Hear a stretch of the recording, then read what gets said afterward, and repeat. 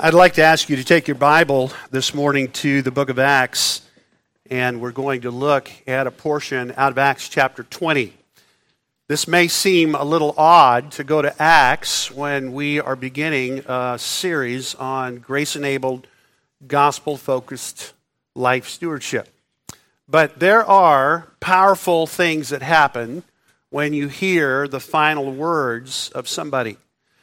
And the Apostle Paul, who was well known and deeply loved by the Ephesian elders, was on his way to Jerusalem, and he had come to a town, to a little port city near enough for them to travel to meet him, and he recognized and realized that this was going to be the very last time on earth they were going to be together. And so when you get into Acts chapter 20, you can sense the poignancy, you can sense the heartfelt nature of what Paul is saying to these men that he had labored with and that he had served as he says his final things to them. And I want to pick up that reading together in verse 32. And now I commend you to God and to the word of his grace, which is able to build you up and give you the inheritance among all those who are sanctified. So he commends these elders and he commends the churches in the area, and especially the church at Ephesus, to the grace of God and to the word of that grace for the building up and the equipping of something in their life. And then he talks about an inheritance that God has given to them. And then he goes on in verse 33, and he says, I coveted no one's silver or gold or apparel. You yourselves know that these hands ministered to my necessities. He's probably holding out his own hands at that moment. You know that these hands have ministered to my necessities and to those who were with me. In all things I have shown you that by working hard in this way, we must help the weak and remember the words of the Lord Jesus. How he said, it is more blessed to give than to receive. You know, when you think about the exhortation that Paul is giving to these men, and that this is the very last thing he is going to say to them, he says to them, I want you to remember something that Jesus himself taught you. I want you to remember what he said. It is more blessed to give than it is to receive. Now, those words that Paul quotes from Jesus are difficult on many levels. One level of difficulty is found in the fact that nowhere in the four Gospels do we have a record of Jesus ever saying this. And so it seems a little odd that Paul would establish an entire argument that he's making to the elders of a church that he is entrusting to the care of God on a statement that we don't have anywhere else in Scripture. Now, obviously, the fact that Paul said it under inspiration assures us that Jesus said it somewhere in his ministry. But secondly, it's difficult because a statement like this runs radically counter to everything we have learned, observed, or experienced in our own life. Many of you have been the recipients of somebody else's transformative generosity. Some of you know what it is like to receive a gift you weren't anticipating, but that you desperately needed, and it made an incredible difference in your life. And in that moment, you learned how blessed it was to receive.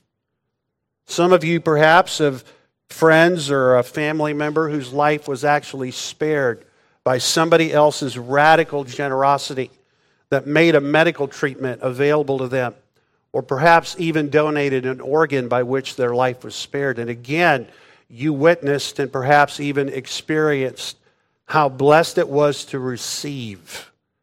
And so it goes radically counter to everything we know, everything we experience, and everything we see to hear Jesus say and to hear Paul affirm that it is more blessed to give than it is to receive.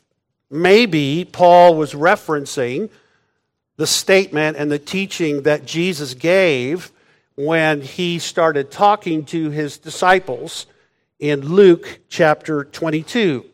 This is the section in Luke that references the Sermon on the Mount that we have in Matthew chapter 5. And right in the middle, really at the culmination of the heart of that message, is what Jesus said to his disciples, that instead of spending all of their strength and investing all of their time and effort seeking after the temporal needs they had, things like food and shelter and clothing, instead they ought to give their strength and they ought to invest their resources in seeking first the kingdom of heaven. That teaching follows the parable of a rich, wealthy man who decided to build barns to house more and more of the wealth that he was accumulating. You know the story, you know the parable as the teaching of the rich fool. And Jesus talked about the fact that on the night this man's soul was required, he left all of that wealth behind for others, and he was called to give an account for his own covetousness that had rendered him poor before the Lord. And so perhaps this is what Paul had in mind when he said to the Ephesian elders, and really to us, Jesus himself taught you that it was more blessed to give than it is to receive. Here's how Jesus ended that parable and that teaching. In Luke chapter 12, verses 32 and 34, he said this, "Fear not, little flock, it is your Father's good pleasure to give you the kingdom." Notice how he talks about the flock. It is little, it is small, it is weak. It doesn't have this world's resources. And Jesus says as their shepherd, fear not to them. And here's the reason. Your Father has chosen out of his good pleasure to give you the kingdom. And because he's given you the kingdom, here's what you can do. Sell all of your possessions, give to the needy, provide yourselves with money bags that do not grow old, with a treasure in the heavens that does not fail, where no thief approaches and no moth destroys. And then, of course, the very familiar statement that ends all of that, where your treasure is, there is your heart also. You say, well, why did we look at all of that? And here's the reason why. The secret to radical generosity, the kind of generosity that Jesus is calling for, is not in you, it's in God. The secret to radical generosity is not in you, it's in God. And if we don't begin there, if we don't understand that, then everything else we're going to talk about for the next several weeks is just going to be us trying to get our thinking around how it's better for us to do something that God called us to do without understanding that at the heart of it, when we are radically generous, we are like God. In other words, there is no hope of radical generosity in Sam Horn's life unless God has first been radically generous to me. You and I are never more like God than we are when we mirror the radical generosity that he has given to us. And the radical generosity that God has given to us is summed up in that little phrase, it has been the pleasure of God. It is his good pleasure to give you the kingdom. And so as we talk about radical generosity and biblical stewardship, let's begin by looking at the meaning of that idea. What do we mean by grace-enabled gospel stewardship? Well, let me give you a definition of this. It is the ongoing, selfless, sacrificial living that abounds in generous giving out of every area of my life. It is the ongoing, the continuity, this is not a one-off, it's the ongoing, selfless, sacrificial living. Notice I use the word living before I say anything about giving. It is the ongoing, selfless, sacrificial living that abounds in generous giving. My living ought to produce an abundance of the right kind of giving. So out of my living abounds a generous giving that flows out of every area of my life to the glory of God, for the good of others, and to the growth of the gospel. That's really what we're talking about. And we do this using resources God has given us: our time, our talent, our treasures. This is what Peter talked about in 1 Peter 4:10. As each has received a gift, use it to serve one another as good stewards of God's varied grace. We are to use the time and the talent and the treasure God has given us with the strength that God supplies. I'm to use the resource God has given me with the strength that God supplies. And that's what Peter went on to say in 1 Peter 4:11. Whoever speaks as one who speaks oracles of God. Whoever serves as one who serves with the strength that God supplies. And so as you and I think about what grace-enabled gospel stewardship is like, it is us using resources that God has already given to us for His purposes and for His ends, for the purposes and the glory of the one who entrusted them to me. And that's how Peter ends that little paragraph. In order that in everything God may be glorified through Jesus Christ, to Him be glory and dominion forever. So when we're talking about grace-enabled gospel stewardship that flows out of our life, it starts here. It starts with us using everything God has given us. In essence, the sum total of who we are, our time, our talents, our treasures, using the resources God has given us with the strength that God gives and that God supplies for the purposes and the glory of the one who entrusted all of those things to me. This kind of life isn't normal. It isn't natural. You weren't born thinking this way. I didn't just sort of come into this in my own thinking. It has to be cultivated intentionally. It has to be developed persistently and consistently and prayerfully. It's an attitude of life. Somebody described it this way: it's a habitude that has to come out of an attitude that flows out of gratitude and therefore becomes a habitude, a habit that comes out of an attitude that flows out of gratitude.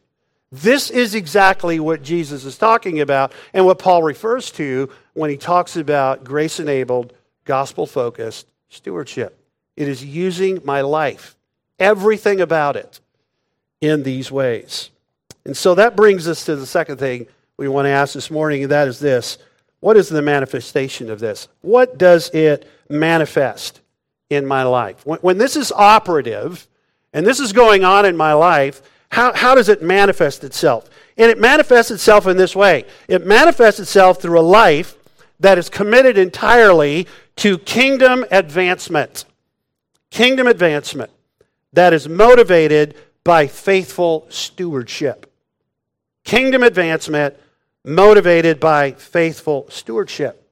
What kingdom are we talking about? The kingdom that Jesus said His Father was pleased to give you.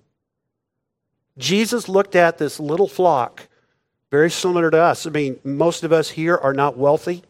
We are, by the world standards across the globe, we live in a country, and we ourselves probably are in the top 5% of wealthy people in the world, but in our own context, most of us would not be considered wealthy in this country.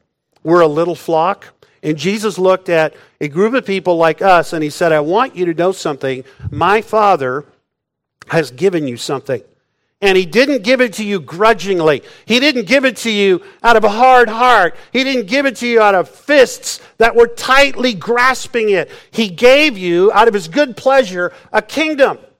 And the manifestation of radical generosity is when I use my life for the advancement of that kingdom by faithfully stewarding what He has given to me in a way that is marked by radical generosity. And when that radical generosity flows out of my life, it leads to God being glorified on account of an inexpressible gift that he has given to me. And so we could say it this way. Regardless of the personal cost, when you and I partner with others so that we grow in grace and in knowledge, a harvest of righteousness will be reaped on account of our grace-enabled, gospel-focused, radical generosity. Now, there are examples of this in the Scripture. There are examples of people who basically decided, because of the work of God in their life and because of the kingdom that God was establishing, that they would take their entire life and use all of their resources at great personal cost to invest in what God was doing for that kingdom in the life of others. The earliest example, or one of the earliest examples we have of this in Scripture, is Moses. In Hebrews chapter 11, verses 23 through 28, we realize that there came a moment in Moses' life where he looked at all of the wealth and all of the honor and all of the power that was available to him in the world and the kingdom where he lived. He was raised in Pharaoh's palace. He was destined to sit on the throne of Egypt. He had everything to gain in that kingdom. But you know the story. Moses chose rather to be identified with a kingdom of slaves and to graciously serve them at great personal cost for the good of those people and for the glory of God.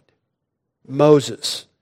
Samuel, years later, the prophet, invested personally and prayerfully. His entire life was an investment in people who were consistently moving in ways that God told them not to move and doing things God told them not to do. And at the end of his life, as Samuel stood before these people, he reminded them of the investment he had made in them. He said, I chose to love you and to pray for you in spite of great personal disappointment and great discomfort and even grave personal danger from the king you insisted on having. I never ceased to pray for you. I never stopped loving you. I never stopped praying for you. And I never stopped investing in you. This is what radical generosity looked like in Samuel. Paul himself displayed this. Paul said, I gladly spend, and I'm gladly spent on your behalf. I choose to spend. I choose to be spent for you in the face of great personal rejection and even deep pain that has come into my life because of your rejection of me. And it looks like Jesus in Philippians chapter 2, who refused to grasp all the glory that was his in heaven. And instead, he chose to identify himself, to empty himself, and take upon himself the form of a servant, and to be born in the likeness of men, and to taste death for us, even the death of a cross. This is what radical generosity looked like in the lives of real people who walked around in Scripture. And this is what it is going to have to look like in our lives. It can't just be that we open up our wallet or we write a check or we make a deposit somewhere. That isn't radical generosity. That isn't what God is looking for. God doesn't need your money. In fact, we could say it this way. God never asks you to give your money. He only asks you to give His money.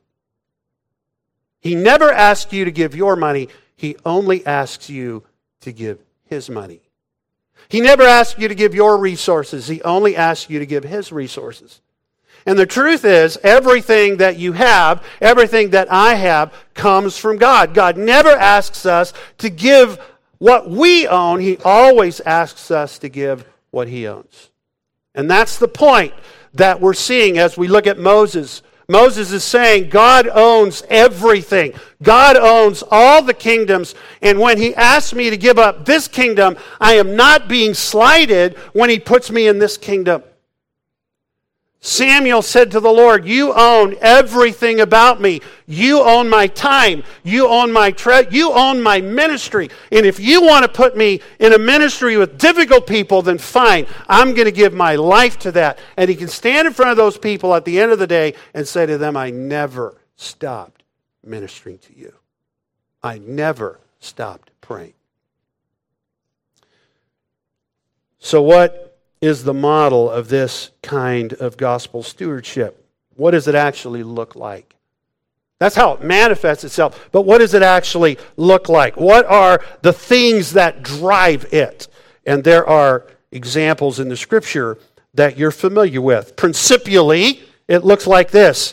It looks like faithful stewardship, and we read about that in the parable of the 10 talents. In Matthew chapter 25, verses 14 through 30, we see a story that Jesus told his disciples about servants who had a master, and the master entrusted to them resources. And you know the story. You know that 2 of the servants were rewarded for what they did with the master's resources. They invested them. They carefully worked those investments, and when the master returned, he received from them more than what he had given them. There was a return on the investment he had given to them, and it was a return that pleased him.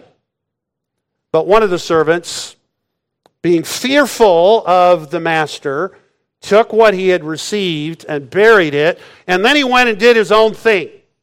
It's not like the servant just sat at home and did nothing. He took what God gave him, put it away in a safe place, and then spent the time doing what mattered to him. And when the master came back, he had nothing to show except the one thing the master had given to him. And Jesus rebuked that servant. In fact, he castigated that servant for not investing what God had given to him. You know, God has given each one of us things. He's given us time. He's given us talents. He's given us abilities. And they're all different. He's given us resources. And when he returns, he is anticipating that we will have stewarded those resources faithfully. This is exactly what Paul was talking about when he told the Corinthians, it is required of stewards. There is one overarching thing that God expects of a steward, and that is that he be found what? Faithful. What does that mean? What does it mean to be faithful? Does it mean that I take what God has given me and I just put it in a safe place so that nothing can touch it? It can never be lost or diminished? Is that what it means to be faithful? That's why this parable of the talent principially displays the model of what God is looking for. Whatever God has given you, He intends for you to use. Whatever God has granted you, He intends for you to disperse. That is what a faithful steward does. Majestically, we see this in the person of Christ. This model doesn't just require faithful stewardship, it involves radical generosity, and we see a majestic expression of this in the person of Christ. In 2 Corinthians chapter 8, verse 9, Paul says, you Corinthians know something. You have experienced the grace of our Lord Jesus Christ. And then he says this, that though he was rich, yet for your sake he became poor. Moses was rich, but he chose to suffer affliction with God's people, and in a greater day and in a better way, a better Moses, who himself was rich, chose to become poor so that you and me, through the poverty he embraced, might become rich. And when we hold too tightly to the earthly resources that this God has placed in our care, we fail to grasp the majestic immensity of His radical generosity to us. When we respond to God's radical generosity by ourselves being generous with the resources He puts in our hands, it brings immense pleasure to God. Your radical generosity brings God pleasure. You say, where do you see that in Scripture? You see it in the story that is recorded in Mark 12 when a widow came to the temple. Jesus was standing in the temple with his disciples, and they were watching people coming to the temple to give their tithes and their gifts. And as they were watching, a widow, and it's obvious that she was poor, a widow comes and deposits her 2 mites in the treasury box. And as she walks away, Jesus looks at his disciples and he says to them, I want you to know something about that widow. I want you to see something. I want you to understand something. He says, truly, this is an immense word, verily, truly, I say to you, this poor widow has put in more than all of them, for they all contributed out of their abundance, but she, out of her poverty, put in all she had to live in. What in the world would motivate a humble, poverty-stricken widow to give her last resource to God at the temple? What could possibly have moved her to do this? Can I suggest, using sanctified imagination, this is not in the text, this is just me thinking out loud, maybe she remembered something in God's Word. A little bit later, we're going to find out where radical generosity comes from. It comes from something we confess about God. And maybe she remembered something about God in His Word that happened to another widow that lived centuries before her. Maybe she remembered the story of God's man, God's prophet, coming to a widow, a poor widow living in Zarephath, and saying to her, I want you to give me to eat. And she says, I have nothing to give. I have this little bit of flour, I have this little bit of oil, and we're gathering sticks to make our last meal. And God says to her through Elijah, I want you to feed me first. And you know the story, don't you? How that widow's oil and her flour never ran out. And that story made it into the pages of inspired Scripture. And maybe, just maybe, this widow, as she was reflecting on her last 2 mites, said, you know what? I want to give these mites to God. And God can take care of me just like He took care of another widow before me. You say, well, how in the world are you going there? And the answer is, God has given to you abundantly and graciously, but He's also given to you an incomparable gift. There is unfathomable grace in the inexpressible gift that God has given. Listen to how Paul talks about this in Romans chapter 8. What shall we say, Paul said, when we think about this kind of living, when we think about what God has done, when we think about the grace of God, what shall we say? If God is for us, who can be against us? And what's the answer to that? If God is for us, who can be against us? And the answer is nobody. Nobody in heaven, nobody on earth, nobody in the realms, the spiritual realms, nobody can be against us if God is for us. And so here's the question. How do I know that God is for me? Paul goes on to say, He who did not spare His own Son, but gave Him up for us all, how will He not also with Him also graciously give us all things? God did not spare His own Son. It's not like when Jesus stood to take off the robes of His glory as He prepared to enter humanity and to be incarnated in human flesh. It's not like God held on tightly and said, no, you can't go. You mustn't go. God opened His hands. He did not spare His own Son.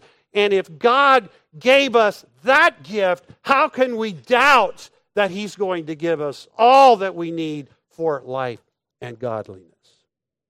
Which really brings us to the last thing that we want to talk about this morning. We've looked at the meaning of what grace-enabled gospel-focused stewardship is like. We saw how it manifests itself in our life. And we looked at a model of this, what it actually looks like in practice. But how is it accomplished? How is it cultivated? You know, these biblical texts that we've looked at show immense beauty and immense benefit that comes when we steward our life and our resources in these ways. But you and I both know that it's costly. You and I both know that it's risky. I mean, there was a moment where that widow held those 2 mites, and as she deposited them in the treasury box, surely there was a question, now what? Now what? And radical generosity is going to put you in that place over and over and over again. When you give and it leaves your hand, there's going to come a moment where you're going to say, now what? How am I going to do what I need to do? How am I going to do this? How am I going to accomplish this? What about this? I may be able to force my hands to let go of whatever is in them that God is asking for, but how do I change my heart so that when it leaves my hand, it doesn't leave with a tight-fisted heart. It leaves with radical generosity flowing out of deep gratitude at the ability and the opportunity to give. I think there are moments in your life, like there are in my life, where you sense God wants you to do something with your time. And you look at your time and you're like, I already don't know how to get everything I need to get done. My schedule is so packed. If I could make a 26-hour day, I would. Because I'm trying to live 26 hours in 24. And it's not working. And now my pastor or somebody at church is asking me to do this or to take on that. There is no possible way. Or maybe you're looking at your checkbook and God has been prompting you to do something for another servant or for some missionary or some project that's going on. And you look at your checkbook and the math doesn't add up. You know how math works in your house? There's the days of the month, and there's the amount of money. And the trick is to make sure that when you get to the end of one, you have more of the other. It's really bad when you have more month and money than money, right? It's really good when there's more money than month. But it's really bad when it's the other way. Most of us live and we're just praying to get to the end of the month and hoping that our money will last. And then God says, now, I'm going to interrupt all of that. I'm going to ask you to give. And there is this sense in which we give what He's asked us to, but our heart is like, now what? Now what do I do? So how do I cultivate the kind of heart? What is the means for this gospel-enabled stewardship that we're talking about? What does God have to do in me to cultivate radical generosity? Radical generosity is cultivated when we recognize that it comes from the strength that God supplies. I am never going to have the strength to do what God is asking me to do, whether it be in my time or in my talent or in my treasure. I'm never going to have the strength that this kind of living, producing this kind of giving, demands. I don't know why it's popping up like that, so I'm going to get real quiet. A certain person in the congregation will appreciate how quiet I'm trying to get at this moment. My giving flows out of a living, and my living flows out of my heart, and my heart will never be strong enough to give until God supplies the strength it needs.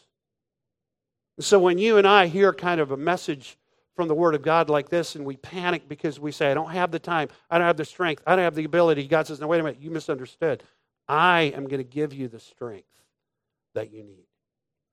We cultivate radical generosity because of the strength that God supplies, but we use the resources that God supplies. 2 Corinthians 9 has a very interesting quotation from Psalm 112. Paul says to the Corinthians these words, "As it is written, He has distributed freely, He has given to the poor, His righteousness endures forever. He who supplies seed to the sower and bread for food will supply and multiply your seed for sowing and increase the harvest of your righteousness." Here is someone who has abundant seed, and he reaches down into the seed bag and he pulls up huge fistfuls of seed, and he just distributes that widely wherever he's walking because there is a harvest he hopes to reap. Now, when I first looked at this text, I have always thought this until I really got into it, but I just assumed that the person in verse 9 who is distributing freely is the same person in verse 10 who's getting the harvest. I assumed it was God. God is the one who distributes freely. He gives to the poor. His righteousness endures forever. But as I looked at Psalm 112, I began to see that verse 9 and verse 10 are talking about two different people. Verse 9 is talking about a righteous man whose righteous life is marked by generosity. And verse 10 explains where he got the seed that he's generous with. There is someone who keeps putting seed in his bag. This is what verse 10 is talking about. It's referring to Isaiah 55:10, where God talks about sending down rain from heaven and snow from heaven. And out of that, the earth reaps an abundant harvest. The same God who waters the earth and gives seed for sowing is the God who's going to put resources in your bag so that you can be a person whose life is marked by radical generosity. And He wants to use your radical generosity for gospel purposes. 2 Corinthians 9:10 has this statement: "He who supplies seed to the sower and bread for food will supply and multiply your seed for sowing." That's God. And here's why: "and increase the harvest of your righteousness." God has gospel ends to your radical generosity. When He puts seed in your bag, when He puts resources in your hand, when He gives talents to your life, and He tells you, "I want you to be radically generous with what I've given you. I want you to use your life for gospel ends," there are some things that God is up to. One of the things is in verse 10. A harvest of righteousness will grow and increase. When God puts resources in your hand and you out of radical generosity, you sow those resources for gospel purposes, there will be other people who receive the righteousness of Christ out of your generosity. Let me give you a tangible way in which this happens. Every week or every month, most of you in this room give of your hard-earned wealth, your hard-earned resources to this assembly. And part of what you give goes to support gospel partners, gospel risk takers, that are taking the gospel of Jesus Christ that we enjoy here to other places in the world.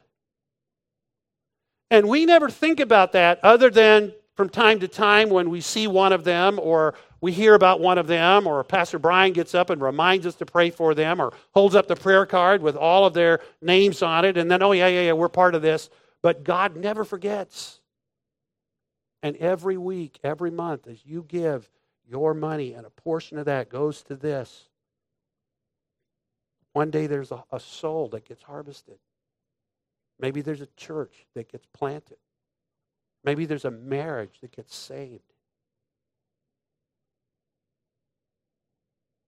You give every week to the gospel purposes at Palmetto Baptist Church, and you may not know this, but from time to time, the church takes some of that money and buys a book on marriage to give to a couple who are starting their marriage. And that little investment, you have no idea the harvest of righteousness that could come in that marriage. God says, when you are radically generous with what I have given you, there are gospel ends that come, and one of those ends is a harvest of righteousness. But another end is this: God will enrich you so that your life can grow in radical generosity. I mean, folks, we don't give so that God gives back to us. It's not. This isn't some form, some sanctified prosperity gospel in our lives. It's not like, oh, I'm going to give God because if I just give God this, then God will give me more back. That's not what's going on here. But God says this: listen, when you run out of seed and you're sowing the seed I gave you for gospel purposes, I'm going to enrich your bag. I'm going to put more seed. I'm going to give you more ability and more talent, and you're going to have more opportunity for gospel work. Notice in verse 12, for the ministry of this service is not only supplying the needs of the saints, so somebody's needs are being met, but it is overflowing in many thanksgivings to God. When this happens, and out of your radical generosity, somebody's need is met, they are going to glorify God, and they're going to be thankful for you. And that's what we read in verse 13. By their approval of this service, they will glorify God. And that brings us to this. Where does all of this come from? And I want you to look at a statement that Paul says to the Corinthians in verse 13 of 2 Corinthians 9. All of this comes. The glory that God gets because of your radical generosity comes because of your submission. Radical generosity is never going to be true in my life until I submit to something. The kind of radical generosity that you experienced from Christ came when Christ submitted to the will of His Father. And the kind of radical generosity that needs to flow out of my life and out of your life needs to flow out of a submission that was similar to Christ. So what are we submitting to? This submission comes from our confession, something we say we believe about the gospel of Christ. That's why we're talking about grace-enabled, gospel-focused stewardship. This is a stewardship that will never please God. It is a stewardship that will never benefit others unless it flows out of a heart that is submitted to a confession that you believe about God. And here's what you believe about God. You believe that God is a giver and He's not a taker. You believe that God is a giver. The heart of the gospel is an announcement that the biggest giver in the universe, the most radically generous person in the universe, is God. He has richly supplied everything that you need and everything that I need. That is the theological foundation for all of our giving. It comes out of a confession that we submit to. A confession that shapes my life. It shapes how I think. It shapes how I live. And the confession is the gospel of Jesus Christ. And at the heart of that gospel is a radically generous God who did not spare His own Son. Who said no to His own Son.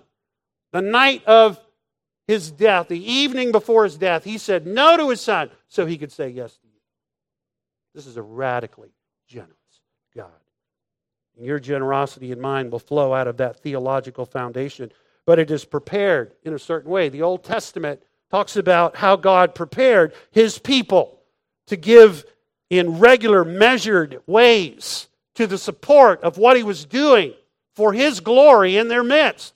How were they going to be a kingdom of priests? How were they going to display the glory of God to the nations? And God said to them, for that you need a tribe of priests, you need a tabernacle, you need a temple, you need a worship system. And the way that you're going to participate in all of this, the way that you're going to engage in all of this, is you're going to take the resources I give you, and you're going to give them for the support of this. And God says you're going to do it in a regulated, measured, regular way, and it's called the tithe. Think of the Old Testament tithe as the first place in your Bible where God teaches people about their spiritual responsibility and personal obligation to give regularly and proportionately. God said to his people, I want you to give to my purposes. I have a system in place for your good and for my glory and for the benefit of the nations. And as you give, I want you to give regularly, I want you to consistently, and I want you to give a certain measure of your income. And we call that the tithe. This is how God regulated and rewarded the consistent, obedient giving of his people. And that's the whole point to Malachi chapter 3. Now think about it this way. Let me give you an illustration. When you first learned how to ride a bike, how many of you remember the very first time you set out to ride a bike? Can I see your hands? How many of you really remember that day? Okay, so some of you are nodding your head going, I don't remember that day. It was too painful.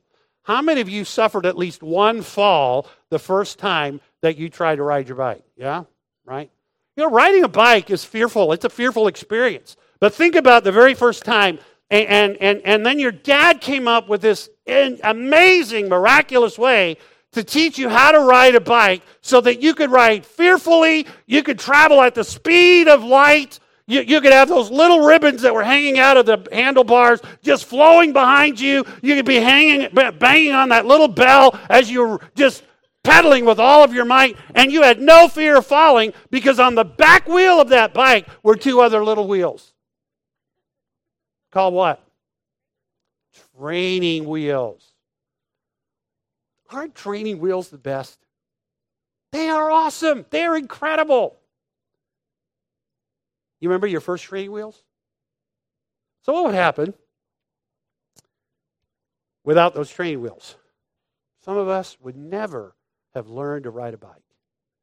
You know, in the Old Testament, God had training wheels to help his people become radically generous and understand what it looked like, and it was called the tithe. The tithe was God's way of training his people to be like him. God says, I've given you everything you need. I've supplied bread from heaven. I've given you water out of a rock. I gave you Egypt's treasure on the way out the door. I've made sure you have what you need to wear. Your clothes never wear out. Your shoelaces don't even ever break. That would be a really cool gift, wouldn't it? You ever gotten up one day and you're in a hurry and you're pulling on you got to remember to put your pants on before your shoes, and you get dressed, and then you put your shoe on, and you're looking at your clock, and then as you go to yank up on those shoelaces, you hear a snap. Oh, your whole day is shot because of a shoelace. Now you got to lick the little end of the shoelace and try to get it to come through the little holes, and just get duct tape and wrap it around your shoe and go for the day. I mean, a broken shoelace is not a minor thing. And for all of the years God's people were in the wilderness, God said, look, I'm going to be so generous to you that not one shoelace among you is going to break. What a gift. And God says, now I want you to be like me, and to help you learn how to be like me, we're going to start with some training wheels. It's called the tithe. Can I suggest to you that you and I sometimes need training wheels like that in our own radical generosity? Sometimes we're afraid to talk about the tithe because it's Old Testament. And I realize we're not under the Old Testament, and we don't have the same legal obligations before God to obey certain conditions that were in the Mosaic covenant. But God put some training wheels in the Old Testament to help his people learn how to be radically generous. And ladies and gentlemen, this morning, can I suggest to you that if you are not tithing, maybe it's time to put the training wheels back on. So there's a theological foundation, there's an Old Testament preparation, but there's a New Testament expression. And Paul talks about this New Testament expression when he talks about the regular, consistent, unmeasured unmeasured, and joy-filled giving that God desires of His people. God is saying to you, you can do more than the training wheels. I mean, to go back to our illustration of riding a bike, let's say, sometimes Pastor Ben will call me up, or I'll call him up, and he'll say, hey, would you like to go for a bike ride? Now, we've never done it because our schedules haven't quite matched up yet, but one of these days, we're going to get together, and we're going to bring our bikes, and we're going to go on a bike ride. And I'm actually looking forward to that, because I hear that Pastor Ben is a monster bike rider. But can you imagine when we get there and Pastor Ben's got his bike out and he's ripping on his helmet and he's got his little bike clothes on and his little bike drink thingy that you put in the... I mean, you have all this, right, Ben? Okay, so I'm not making this up. And he just, got his little bike thing, bike juice that he puts in his little bike holder. And I'm like, yeah, this is awesome. And I get out and I rip on my bike helmet and I got my little bike shoes that you're supposed to wear, because everybody knows you can't just wear regular shoes when you really bike. You got to have bike shoes. So I got my bike shoes, my bike pants, my bike shirt, my bike helmet, my little bike juice, and I rip out my bike, and Ben's like, why does your bike have 4 wheels? I'm like, oh, Pastor Ben, this is safety. Safety first. And Pastor Ben's like, yeah, but like those little wheels on the edge there, they're not supposed to be there. Oh, I've always had them. I've always had these wheels that are on this bike were the same wheels that I got when I was like 6 and I got my first bike. They are awesome. Trust me, they're going to be just fine. And Ben's like, you know what, Pastor? I think I have a counseling appointment right now, and but you go ahead. I'll catch up. You don't need training wheels once you learn and have grown and matured as a bike rider. Can I suggest to you, you don't need a legal system called the tithe once you've understood the radical generosity that God is delighted in and has supplied for you. And so as we think about what all this means for us, can I just encourage you, and this is where we're going with the series, can I encourage you as we pray here in just a moment to think seriously about 3 commitments. God has been so good to us. He's been so generous to us. He didn't spare His Son. He put seed in our bag. He's promised to meet all of our needs. Would you be willing to take what God has given you, the time that God has given you, the abilities God has given you, the talents that God has given you? Would you be willing to take all of that before the Lord and say, God, I want you to help me make 3 commitments this year. Commitment number 1. Lord, would you help me to take my time? Would you help me to take my abilities? Would you help me to take what you've entrusted me with? Would you help me to invest them in one gospel relationship? One gospel relationship. I'm not talking about running up to somebody and quickly throwing the plan of salvation on the table and just praying and be done. I'm not talking about that. I'm talking about you investing over the next 12 months relationally in one individual. Maybe it's your neighbor.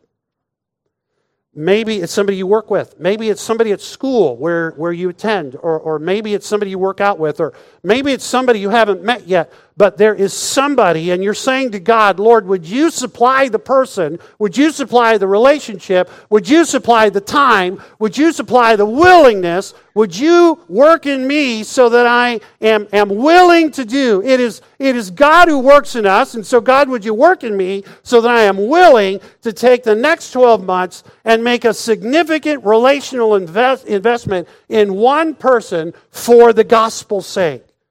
So that by the end of this year, by the grace of God, I will have had multiple opportunities to talk about the gospel, multiple opportunities to display the power of the gospel and the beauty of the gospel. God, would you help me to make one significant investment in one gospel relationship? Commitment number 2. God, with your strength, would you help me to engage in one significant ministry opportunity at our church? Would you consider the fact that The work that is done here is done by people like you. And some of those people are tired. Some of those people have been doing it for a long time. And you have time and you have ability and you have resources and you're saying, yeah, but I don't have them in abundance. And that's the point. We're saying, God, would you help me? Would you supply the strength that I need to commit to one significant ministry opportunity, one gospel relationship, one significant ministry opportunity, one service. And number 3, would you commit, with God's help, to engage in a significant financial sacrifice of your resources? For some of you, it may be as simple as this. God, this year, I really want to take a step of obedience. I want to start being the kind of person that gives regularly to your work. We're not talking about an amount. We're talking that out of the generosity that God has given to you, you would take, like we've been talking about this morning, and give back to Him on a weekly or a monthly basis. You would take that significant step. Many of you are already doing that. And so for you, it might be as simple as this. God, in addition to my regular giving, I'm going to ask you to give me more so that I can give more. Lord, if you'll supply this amount, and maybe there's an amount that you and God agree on. If you'll supply this amount and you do it in ways that make it clear to me that you supplied it, then Lord, I will give this to your work. One gospel relationship, one ministry service, and one financial gift to display regular generosity that flows from a life that has been resourced so generously by God. Lord, we thank you this morning for your goodness to us. Lord, you did not spare your own Son, but you gave him freely and joyfully. And he came, and for the joy that was set before him, he ministered and he served and he gave so that we might be made rich. And so, Lord, out of the richness that we enjoy, would you help us to serve you? Would you give us one gospel relationship? Would you give us one ministry service? And would you give us one way in which we can invest your resources back into the work that you're doing?